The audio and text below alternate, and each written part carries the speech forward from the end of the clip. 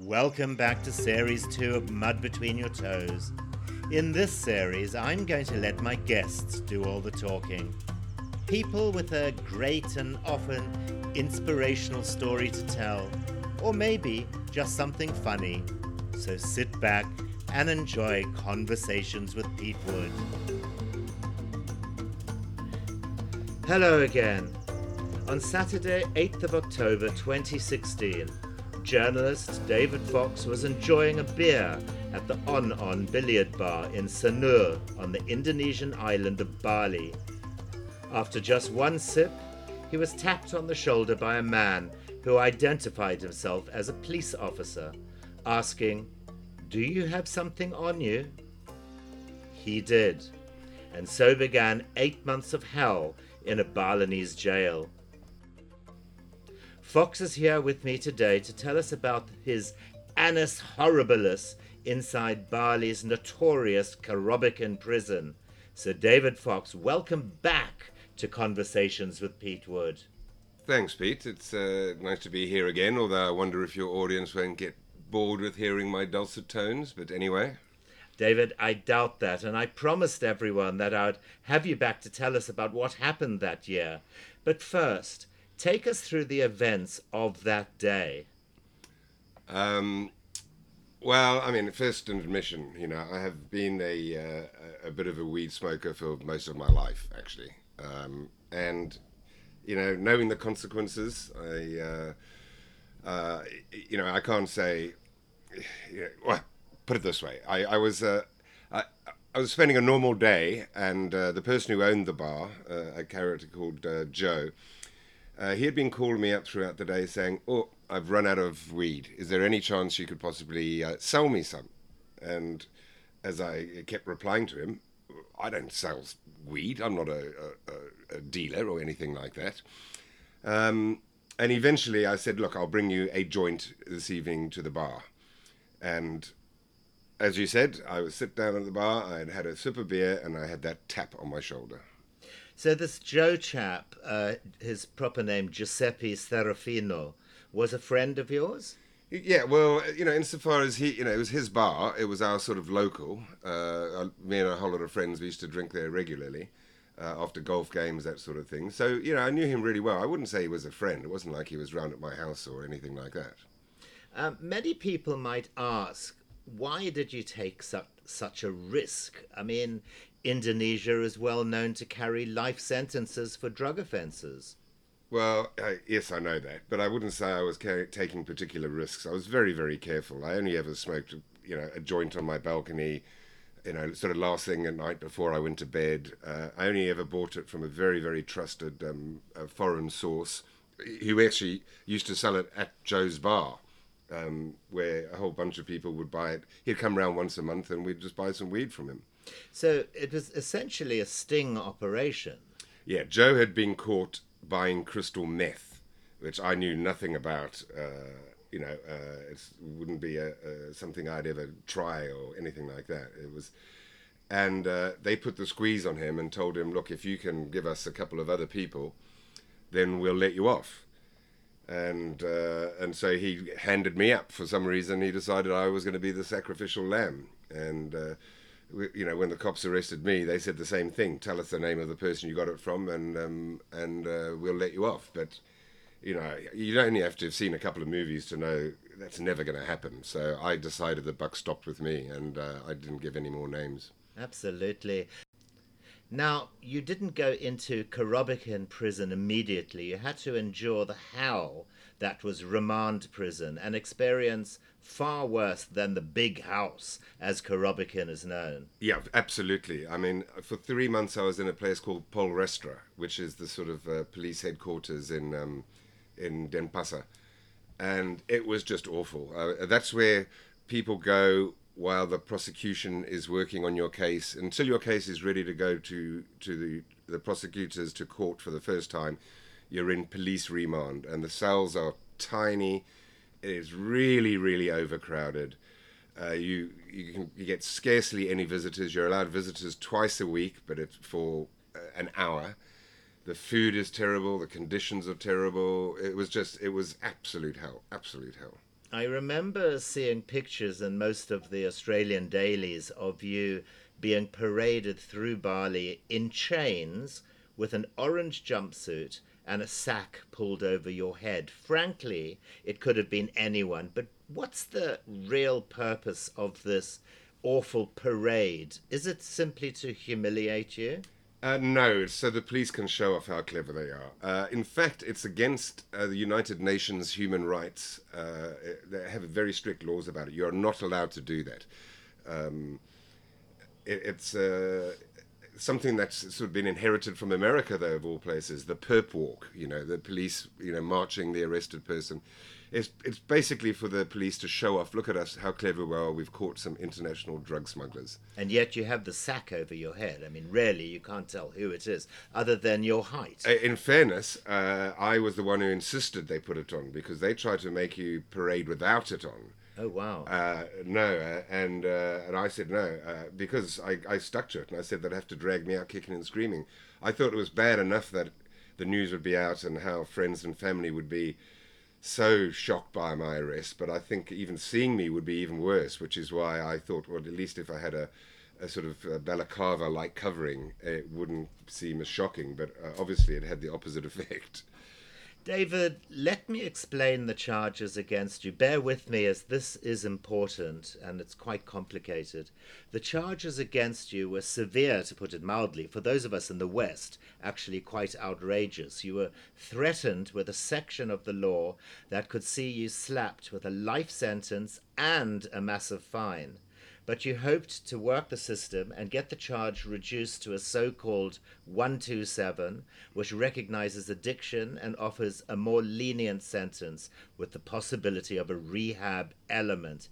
Indeed, the end of your mitigation was addiction caused by self-medication to treat years of post-traumatic stress disorder, or PTSD, brought on by years of reporting from hostile environments. Now, here's the thing. It was a very risky option, as PTSD was relatively new to Indonesia. Yeah, very much so.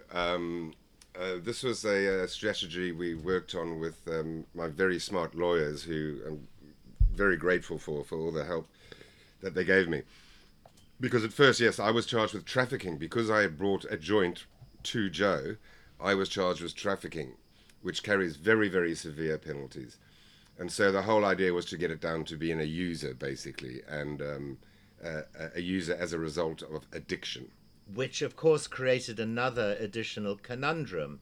And this was the test that was done on your hair. Well, what little hair you have. Oi. So they were testing for traces of drugs in your hair. Oddly, you needed to come back positive for drugs. Why was that?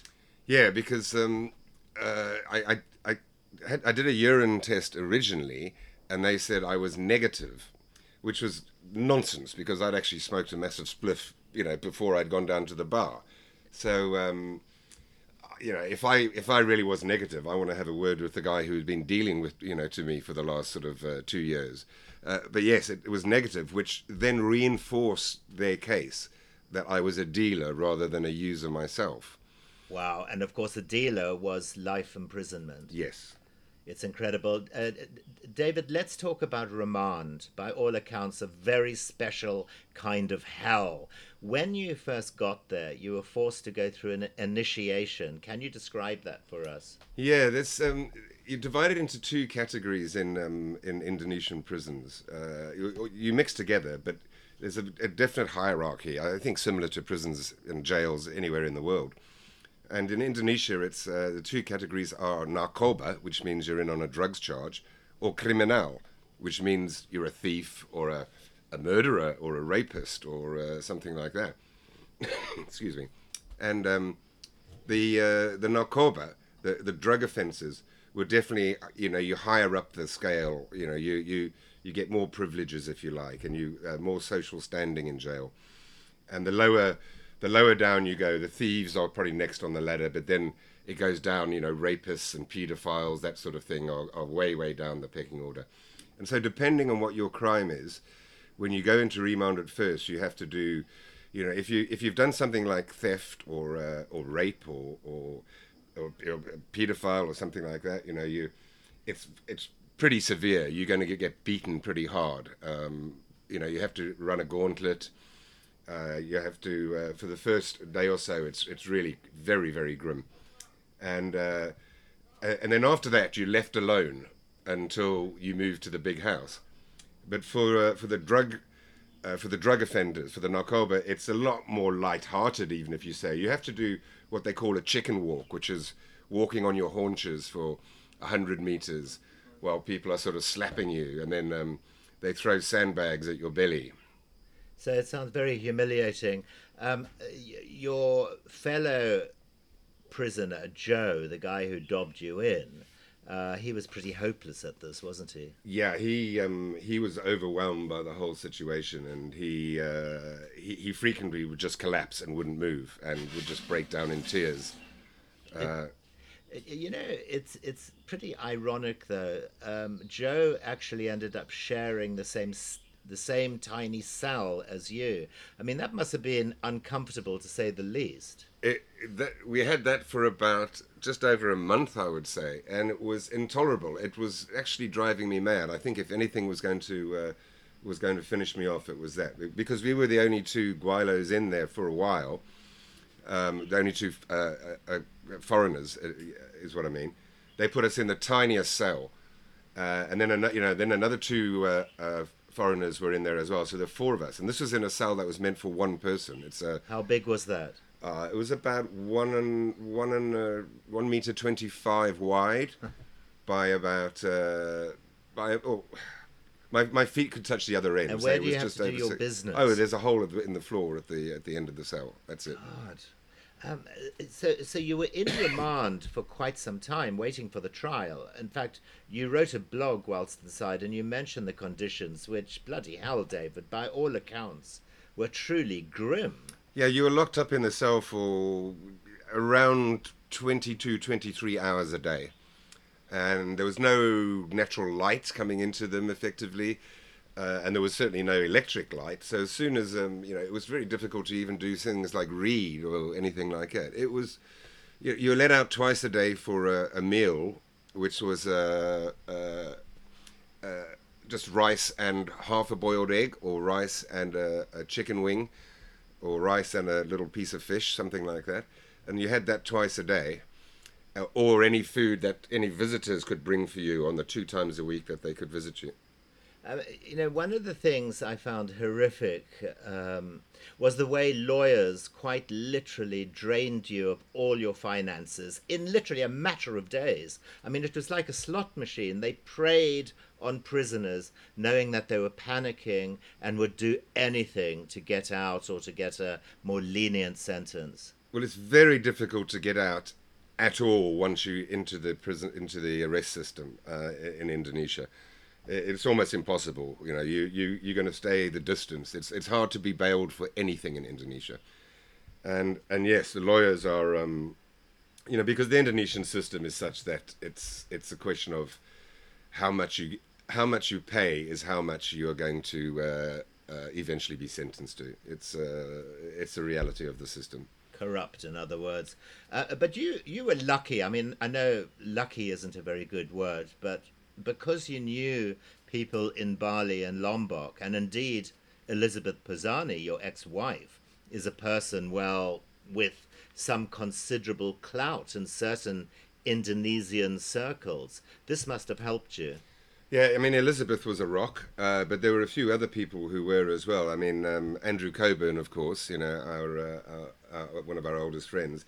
He and Elizabeth were really great on organising the Indonesian aspect because their Indonesian is so good. But also Rob Bradley and Chris Peterson in particular at the beginning. It must have exhausted them the whole process because they were spending all day of every day trying to help me and doing whatever they can to help me. They were quite tireless, actually. They really were. And legal fees, punitive fines, they all might mount up very fast. You quickly used up your Reuters pension, a considerable amount of money, and any other life savings that you had squirreled away. And the trial was still some weeks away or months away. I mean, it's an expensive business. Yeah, I mean, it really was, and I have to say there was it wasn't a formal sort of GoFundMe, but there was a sort of informal one, and people from around the world, friends and even strangers, were contributed to it, and without them, there's no ways I would have been doing a lot longer time if it wasn't for the amazing generosity and help from people around the world. And of course, exacerbated by the fact that visitors are only allowed to see you for a few minutes every day, which seems incredibly harsh. I remember I wanted to fly out to Bali, but was told absolutely categorically not to do it and not to waste my money, as I would only get a few minutes with you. So I'm quite pleased I didn't do that, I Yeah. have to say, David. Yeah, I know that was the smart idea. I was discouraging people from flying in. It was I knew that the end would be in sight. It would be about 3 months. That's the usual process it takes for you to be churned through the system, and then I'd be moved to Karabakan, where despite its reputation, life there was a lot better than it was in Remand. Yeah, we'll get to Korobican in a second. David, what was your sentence in the end? No, the sentence in the end was 7 months. It was just over 7 months. Just over 7 months. There's a terribly touching story about a time when you were incredibly depressed, or to borrow an expression from you, the black dog was snapping at your ankles. It was one of those typical Balinese downpours, and you just went and stood in the rain. Tell us that story, David. Yeah, it was. It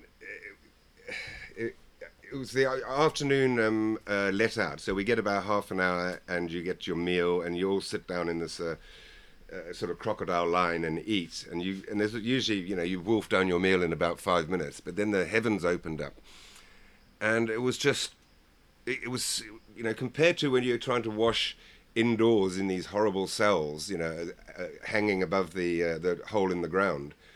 Suddenly it was a time to be able to be cleaned and washed and purified almost, and it was just fantastic. I remember just standing out there, and I kind of went through a bit of a wobble, if you like, and I was blubbing like a baby, but fortunately no one could see because it was just pouring with rain, and you couldn't tell.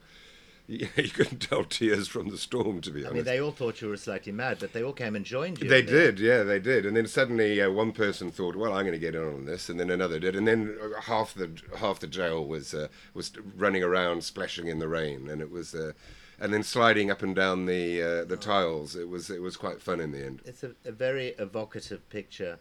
So you were eventually transferred to the notorious Korobican prison. I mean, it's been written about countless times and instills fear in the most hardy of people. It's been compared in books to the Bangkok Hilton, and yet compared to Remand, as you said earlier, Korobican was almost like a walk in the park. In Yeah. fact, didn't you have a nickname for Korobican? Well, no, we. Hotel K or something? It is known as Hotel K. Yeah. But at first, I mean, it was terrifying because I'd read all the books about it as well, and so and it had an appalling reputation. But I'd done a bit of research, and I'd managed to get some messages to and from people that were inside there. So I had a slightly better idea what to expect. The worst thing was the first month, apparently, because you go into a special block until your first court appearance, and while you're in there, it's determined which other block you're going to go to. There's 10 blocks in total in Korobican, and they're generally divided by whether you're a Muslim or whether you're a certain gang in Bali or whether you're from the outlying islands. And there was one block was meant particularly for foreigners. But the two blocks where you stay for 1 month, one is for the criminals and the other one is for the Narkoba. And so for the first month you're supposed to spend in the Narkoba cell, the first night I spent in there, it was like, I can't deal with this. It was just that was even worse than Remand. It was incredibly overcrowded. And I've never seen so much drugs in my entire life. I mean, you had to go in there, and they said straight away, right, here you go, you've got to smoke this crystal meth. And I said, I'm not going near the stuff. And they said, well, if you don't, we think that you're a rat. Therefore, we're going to beat you up. And it's like... Pfft. It's incredible. I mean, it's quite ironic, but you're just telling us that drugs inside were so much more prevalent than on the outside. But you're saying you never got tempted. No, not once, not once. The effort and the anguish I'd put everyone through, and the effort that they were going through to try and get me out of there, I thought it would be a massive betrayal if I vowed off weed for the rest of my life, and I'm proud to say I've never touched it since, to be honest. Well done. Look, all prisons have a big boss. Even the terrible 1980s TV show Prisoner Cell Block H had vinegar tits. Tell me about the big boss in Korobokin. Was he someone to fear? It sounds to me like it was quite a democratic process choosing a boss. It really was. I mean, that system existed in Remand as well, but in Remand it changed because people were cycled out of there every 3 months. Yeah. So when I was in there, there was a current big boss, and he left after about a month, and we had an election to pick the next big boss, and that big boss then would pick 5 or 6 trustees. So these guys wouldn't be locked up in the cells at night. They would sleep in the corridors effectively. They'd be the ones who negotiate with the guards, that sort of thing. And in Korobokan, it's pretty much the same thing, except each block has its own sort of big boss and a little committee. And then each person on each block then forms part of the major prison committee, which deals with the hierarchy. And it's those committees are the ones who determine whether someone even gets a cell or a room, as you like to call it, inside. In fact, in order to get a room, you need to prove yourself. Getting a room is dependent on several factors like tenure, wealth, status, influence, popularity. You did this by how? By becoming a prison medic. Yeah, exactly. It helped that I did have a bit of. You have to buy your way into a room. As you say, we prefer to call them rooms rather than cells. I think a cell reminded us too much of that we were in prison, so we called them rooms. And there's a waiting list. People would want one. Otherwise, you have to sleep in the corridors, and there's zero privacy. But I went up the charts very, very quickly. One, because I could afford to be generous in the sense that even when I was in remand and once I moved to Korobokan, I had a lot of visitors. They brought me more food than I could eat, to be honest. And so I could afford to be generous and give to people who didn't have. I didn't try and sell it and make profit off it like some people would do. For me, it was rather a case of looking after other people. That sort of stuff gets noticed, and then also, I have pretty good, first aid medical training from years as a reporter in the field, and that proved invaluable for the odd stabbing here and there and stitching up a wound. Exactly. David, let's discuss the guards. Obviously, there are good guys, there are bad guys. Some are cold-blooded, others have empathy. But were there any who stood out? And indeed, was there a difference between a prison guard and a policeman? In Remand, they were all policemen, effectively. But in Korobokan, they were all prison guards. The police were not allowed in the prison, effectively. Right. So that's an entirely separate branch of the armed forces, if you like. And there were two kinds there. There were people who were doing it as a career. So these were smart people who were going through the ranks in the prison service, and they would generally be the wardens, the very senior people. And then there were locals who are hired effectively just as security guards working in the prison. They could also spend their life working as a security guard, but they would never be transferred to another island or a different prison, whereas the senior people would be. Okay. And there, as I said, there were good guys, there were bad guys. Were there any that particularly stood out? Yeah, there were. They just didn't want trouble. They wanted their life to be made as easy as possible, and they wanted to be enriched. So they were taking money. You have to pay to be in prison, and so to get electricity into your cell block, you had to pay. And it wasn't just paying for the electricity. It was had to pay the guards to click the switch type thing. You had to pay them not to confiscate. We all had telephones in there. So you had to pay a levy every month to be allowed to have your telephone. And, some guards, for example, if they happened to catch you using your telephone, some guards would put the phone in their pocket, and then you went through the prison committee if you didn't have any influence, and they get it back for you a couple of days later for if you paid 50,000 rupiah, which is say $5. But other guards would be just spiteful, and they just smash them on the ground. I mean, it's incredible if you don't know these rules and regulations. It could be absolutely awful. How did Joe the snitch fare in this whole thing? He was terrible. For one, I put word out that I was going to beat him up. Okay, I'm going to get to that in a second. That is something, and I don't know how to pronounce it. It's called Gigit. Gigit, yeah. Gigit, okay. Tell us about Gigit. Well, Gigit is effectively you don't rat on someone, and if you rat on someone, then you are allowed to, take out your revenge on them.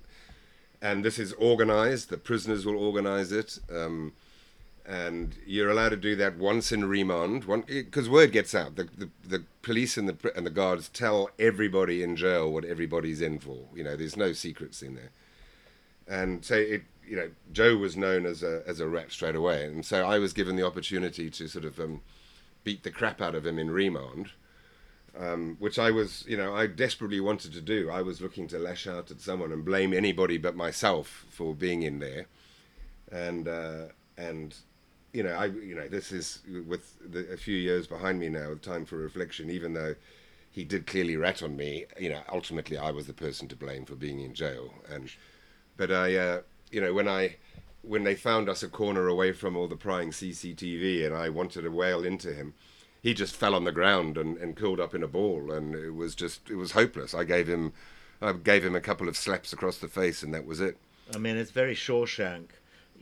In fairness, you must have been absolutely spoiling for a fight, but disappointed that he just crawled up into a ball. Yeah. After all, this man had ruined your life. Yeah. And as I say, at that point, it wasn't without the distance of realizing that, I've got to put some of the blame on myself. Something that fascinates me about this story was the fact that there are these extraordinary, quote, Queensbury rules in prison, or as you call it, Gigit.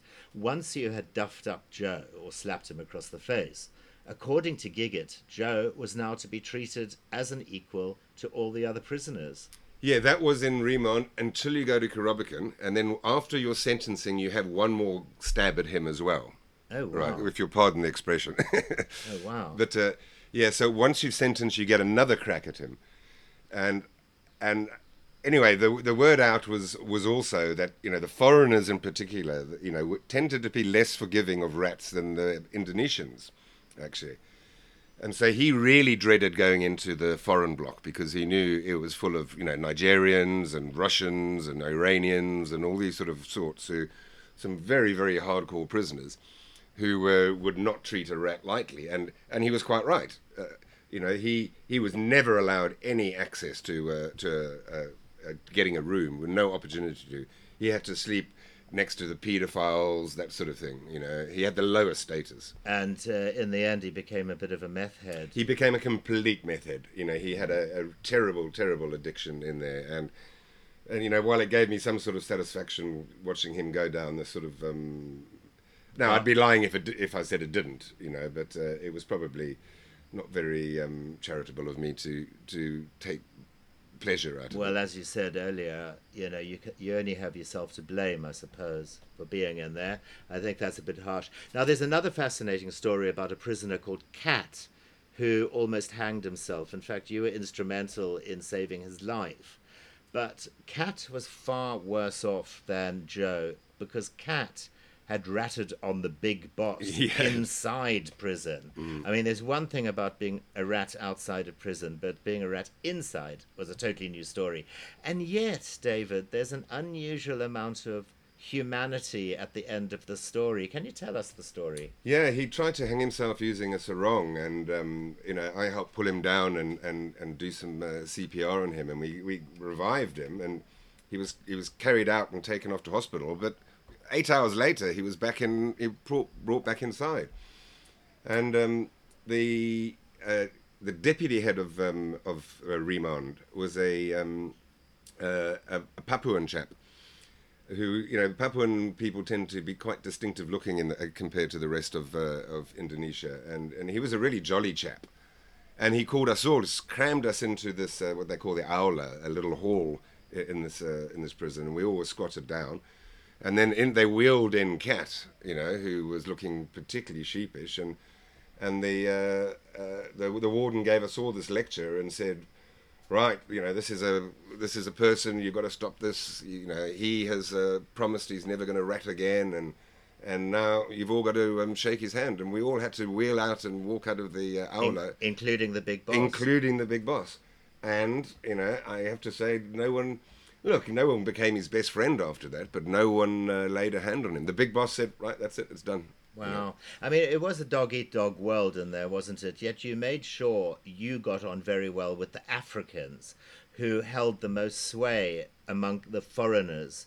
Although I should imagine they must have been a bit surprised to see a Mzungu turn up on their doorstep.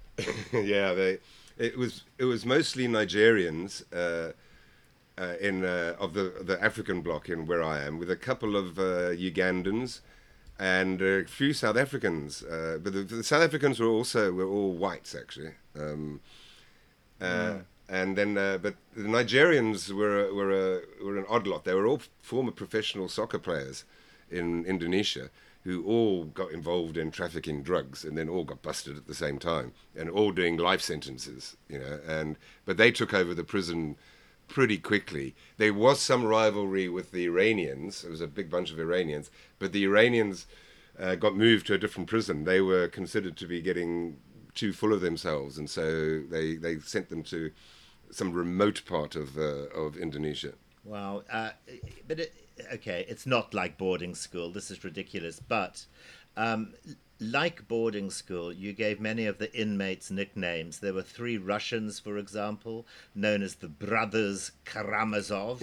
Yeah. There was a moaning South African called Shulk Lorenz from Herman Charles Bosman's short stories. Yeah. There was Ned Kelly. Clearly he was Australian. There was Lee Kuan Yew, who was, I suppose, Singaporean. And there was Ali Baba. I'm not quite sure. He was the Iranian. Okay, let me throw a few names of inmates at you, and can you tell me a little bit about their backstory? Keep it relatively brief, because I want to get on to the most famous gang of foreigners in Kerobokan, and that was the Bali Nine. Anyway, the first inmate, Trevor No, can you tell us his story?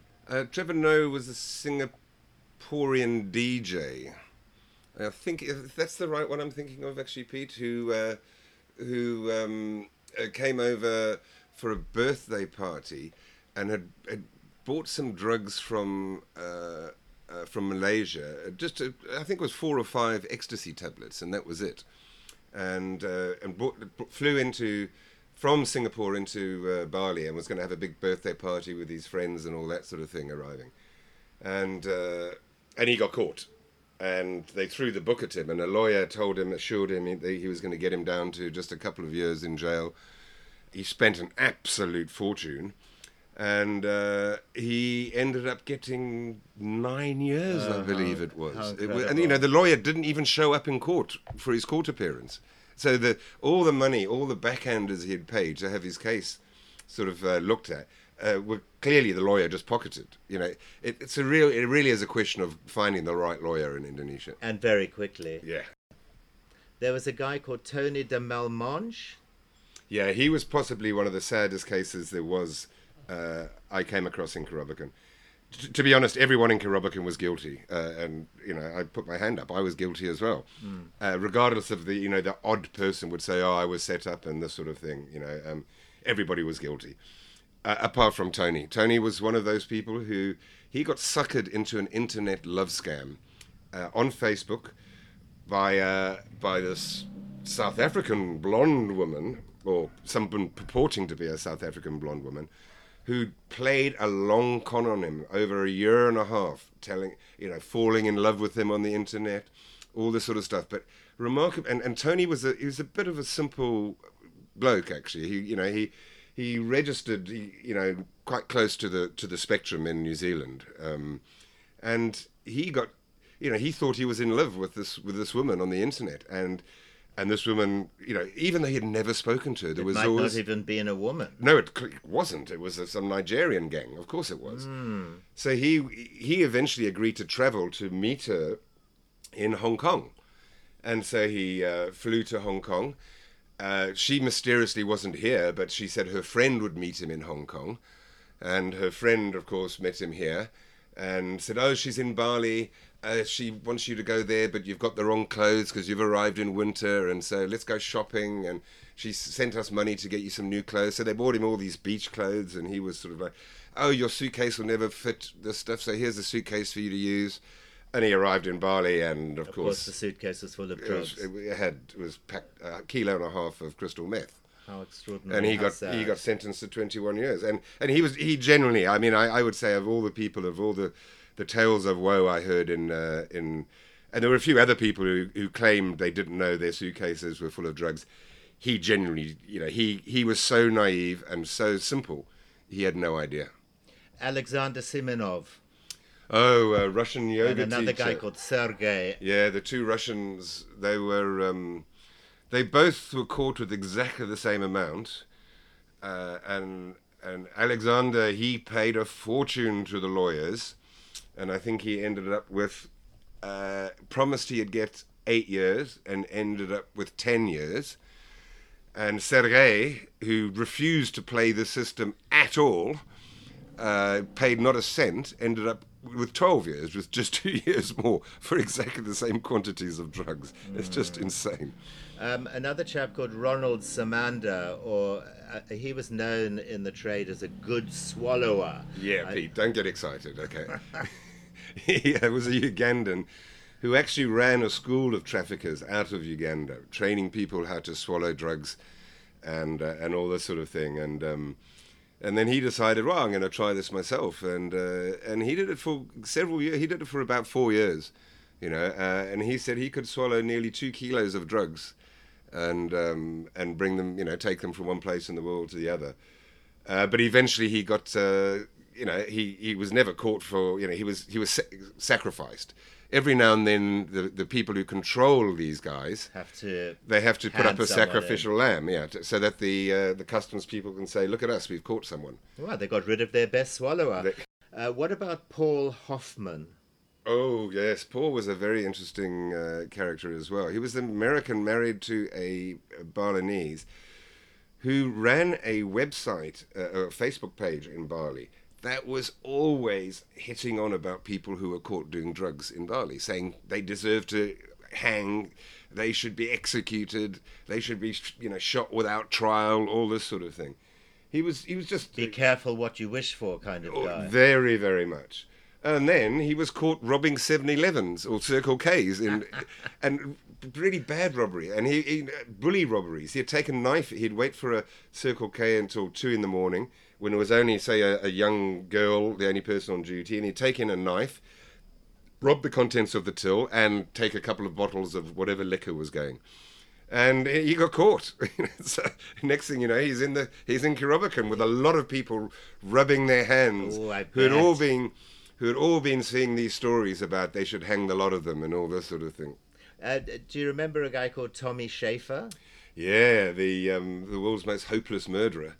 Oh dear. An American, him and his girlfriend murdered the girlfriend's mother at a luxury hotel in Indonesia, and then managed to cram her body into a suitcase, and they left the hotel, put it into the back of a taxi. But the people in the hotel were saying, "But you haven't checked out properly. You haven't checked out properly," And so these guys, they went back into the hotel and ran out the back way, and then just vanished. And of course, the hotel's sitting there with this rather heavy suitcase in the back of the taxi, and 2 guests who have done a runner. And so they opened the suitcase, and there they found the poor unfortunate missus in there. And then there was, the manhunt was on, and they found the 2 of them in some cheap guest house in Kuta. and arrested them. And yeah. I have to say, David, Bali is not the innocent little paradise island everyone thinks it is. All right, let's get on to the big group, the Bali Nine. In April 2005, 9 Australians, known as the Bali Nine, were convicted for attempting to smuggle 8.3 kilograms of heroin out of Indonesia. The heroin was valued around 4 million Australian dollars and was bound for Australia. The two ringleaders, Andrew Chan and Mioran Sukumaran, were sentenced to death and executed in April 2015. There were 6 other members left: C.Y. Chen, Michael Chugai, Tan Dak Tan Nguyen, Matthew Norman, Scott Rush, Martin Stevens. They all got life imprisonment, and then another one, Renee Lawrence, got 20-year sentence but was released after it was commuted in November 2018. But it was Matthew Norman, or Matty, who resonates the most in your life. Tell us about him. Yeah, when I arrived there, the two ringleaders, as you said, had been executed, and there were only 2 of the remaining 7 left in Kerobokan. That was CY and Maddie Norman. The others had been moved for one reason or another to different prisons in Bali, around Indonesia and Bali, mostly because of drugs or bad behavior or that sort of thing. And in fact, all of them had gone through. They had been sentenced to life, and then they appealed, and then were sentenced to death as a result of their appeal, and then appealed again, and then they were sentenced back to life again. Oh my God. It was a bit very traumatic. But anyway, it was just Maddie and CY. I mean, they were guilty. Oh, absolutely. There's no question about it.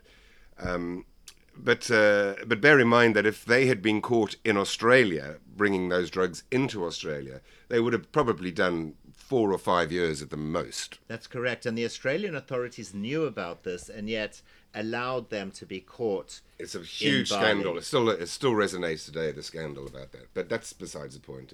Anyway, so the 2 who are left in Kerobokan, and the one who struck me the most, I got to know Matty very well and quite early on, and he was just a first-class bloke. I mean, really, he was, he's dashing, handsome, fit, just with a great attitude, And I asked him, and I said, how do you deal with this? How do you get up every day and he said, look, I wake up and I say, what can I do for somebody else in this hellhole today? And that's what how I'm going to get through the day. And he really inspired me, even though he's, probably young enough to be my son. I really drew strength from his attitude and how. And I know he has dark days, and I know he has, and dark years sometimes. But I'm very confident the end is very, very close for him, by the way. Very, very close. You think that he might be released quite soon? Yeah. For good behaviour? Yeah. I think they'll get their sentences commuted, the remainder, the rest of them. David, you famously said in your blog, when you were due to be released, that is, if Matty could be given a month of freedom in exchange for me staying behind for an extra month, I would do it in an instant. I would have done it in a heartbeat, absolutely. Are you still in touch with him? Very much so. I just spoke to him last weekend, actually. Okay.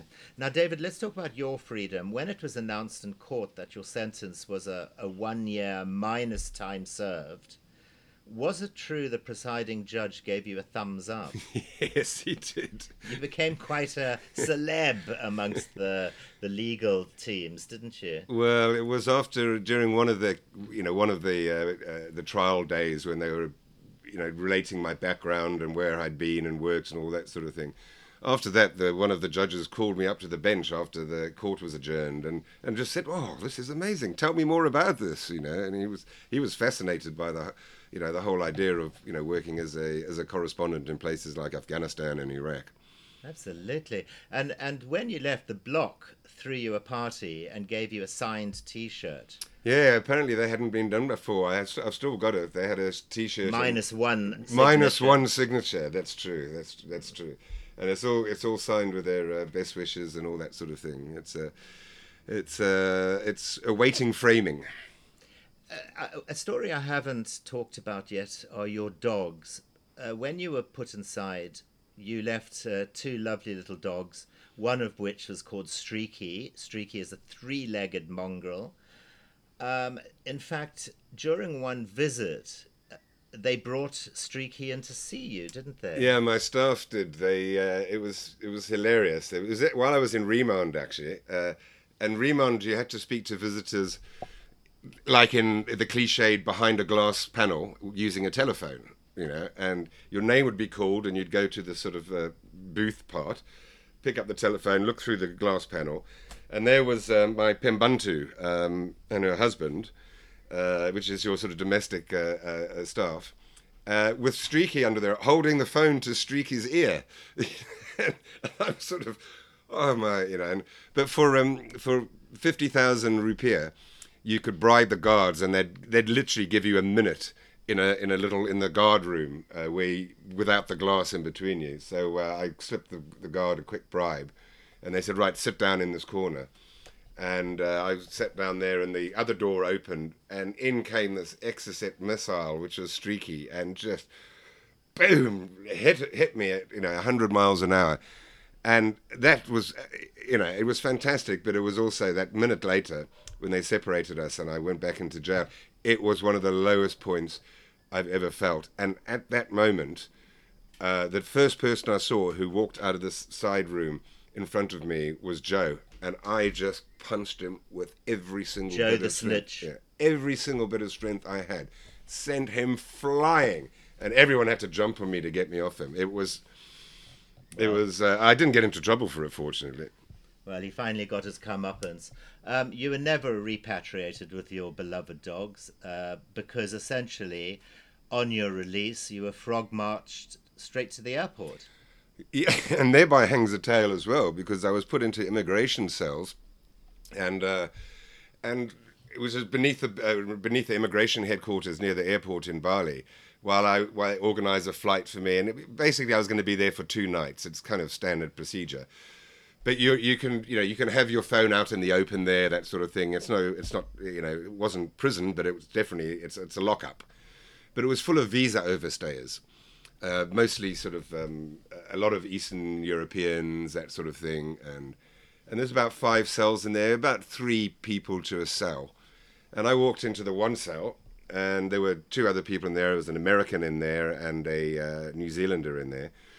And I walked in and put my bags down and I lit up a cigarette. And this American said, "Hey, man, there's no smoking in here." And I just looked at him and I just, I slightly exaggerated perhaps, but I just said, "I've just got out of a year in Kerobokan. Do you really fucking want to start this with me?"